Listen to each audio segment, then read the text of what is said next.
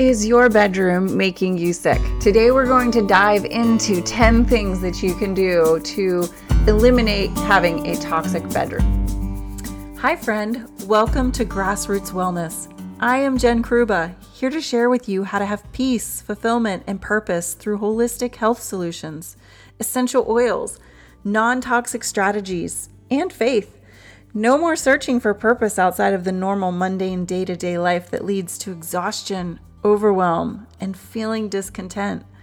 Instead of looking for the next thing to fill your cup, this podcast will show you how to have confidence on your journey, deepen your faith, and uncover the healing and energy boosting powers of detoxifying your life, your home, and your inner self.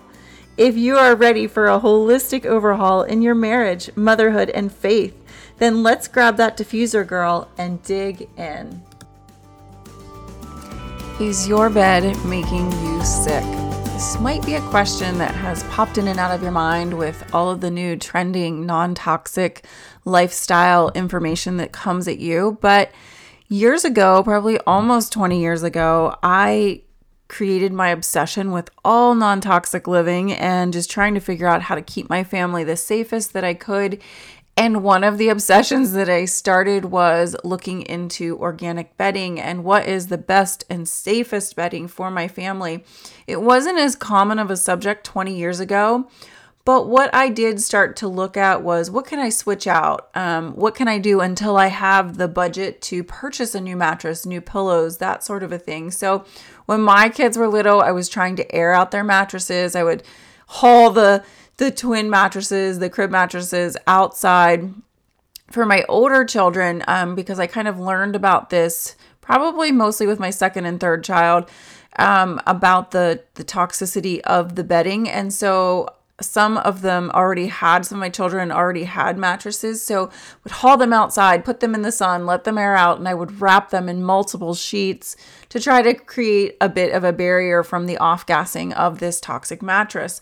I chose a company eventually called Lifekind, and we'll talk a little bit more about them and some of the things that they offer. But I found that the natural latex mattresses were my favorite, the most comfortable. I also chose no box springs with mine. I looked into a little bit of information on EMFs, and is there a possibility that the coils could push some of those into my body and have an impact on my body.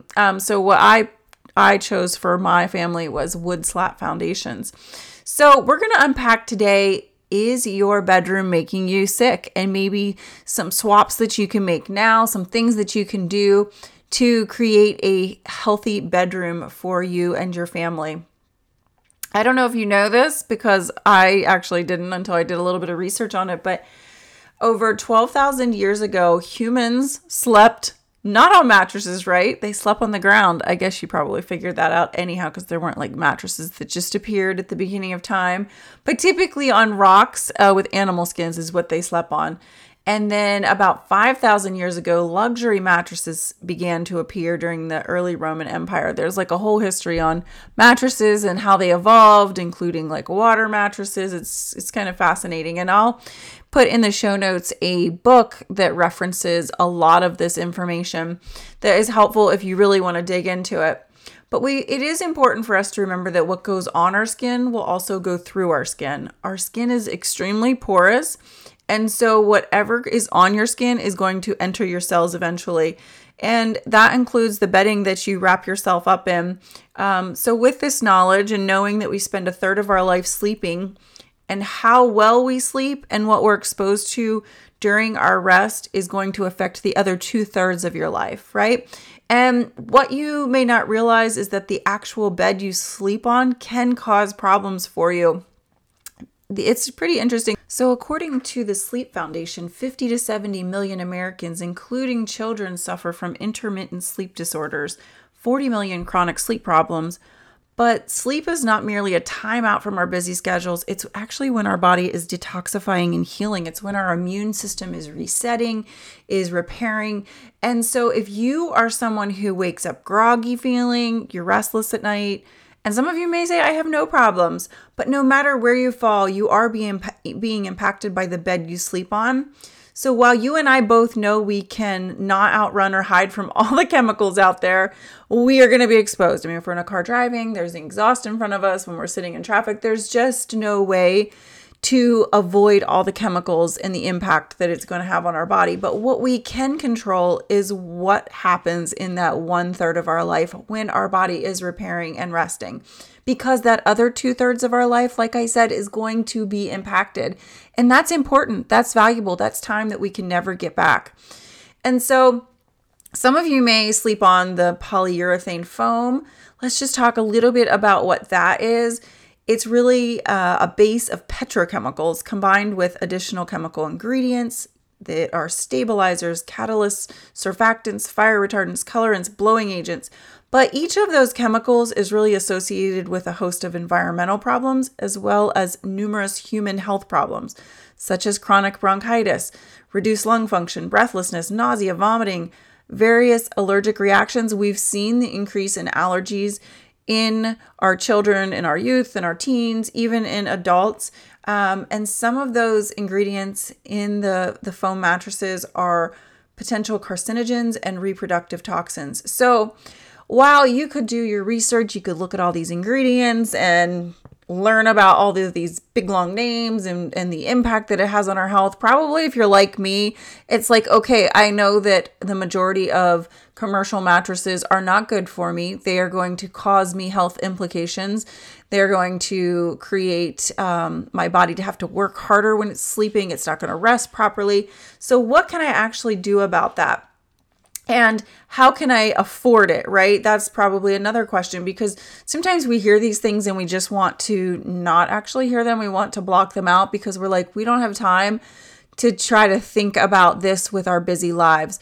But that's what we're going to talk about today. We're going to talk about a couple simple things that you can do to create a safer haven in your bedroom and get better sleep and be healthier. And as you start to implement some of those things, you may get to a place in your life where you have to swap out your mattress, and then you can choose a healthier upgrade. So let's talk about a couple things to just steer clear of. We want to steer clear of things that have flame retardants on them.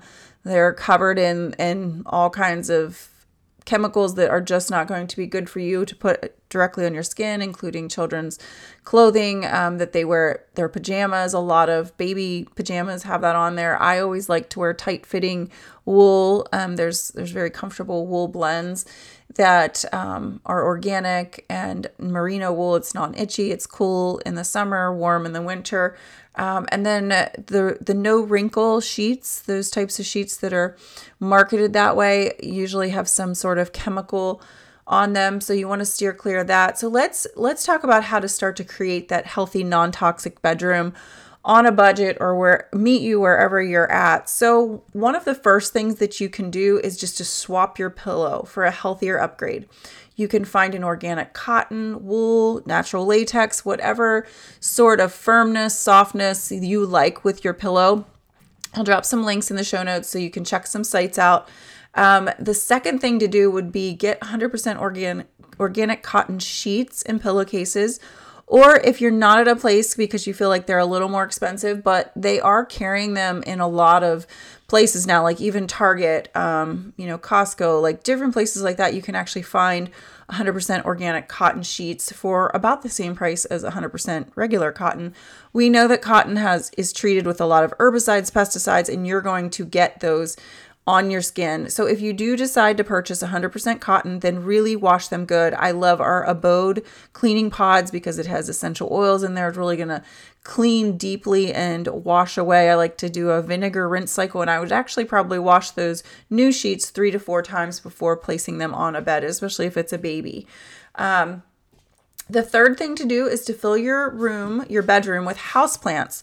So episode 2, if you're curious, like, well, what houseplants are the best? Which ones are going to clean my air the best? Go to episode 2. I have lots of information on there on the types of plants that are going to benefit you the best and clean the air, because another interesting thing is that our indoor air pollution is higher than our outdoor air pollution. And so we are indoors more than we're typically outdoors. And especially when you're sleeping, you're indoors, usually your windows are shut, that sort of a thing. So that's number 3. Number 4 is wash your sheets weekly. This is just going to help to keep them clean, keep them fresh. It's a great habit to get into. Number 5 is swap out your mattress when it's time for you to get a new mattress, or if you're at a place where your budget allows and you can upgrade, swap that out for an organic version. Like I said, I love the Lifekind company, and I have a natural latex mattress. It's surrounded by organic wool and then organic cotton. And then I have a wood slat foundation. Number 6, to have a healthy bedroom is to keep your room cool. You are going to sleep best when your room's probably around 63 to 68 degrees.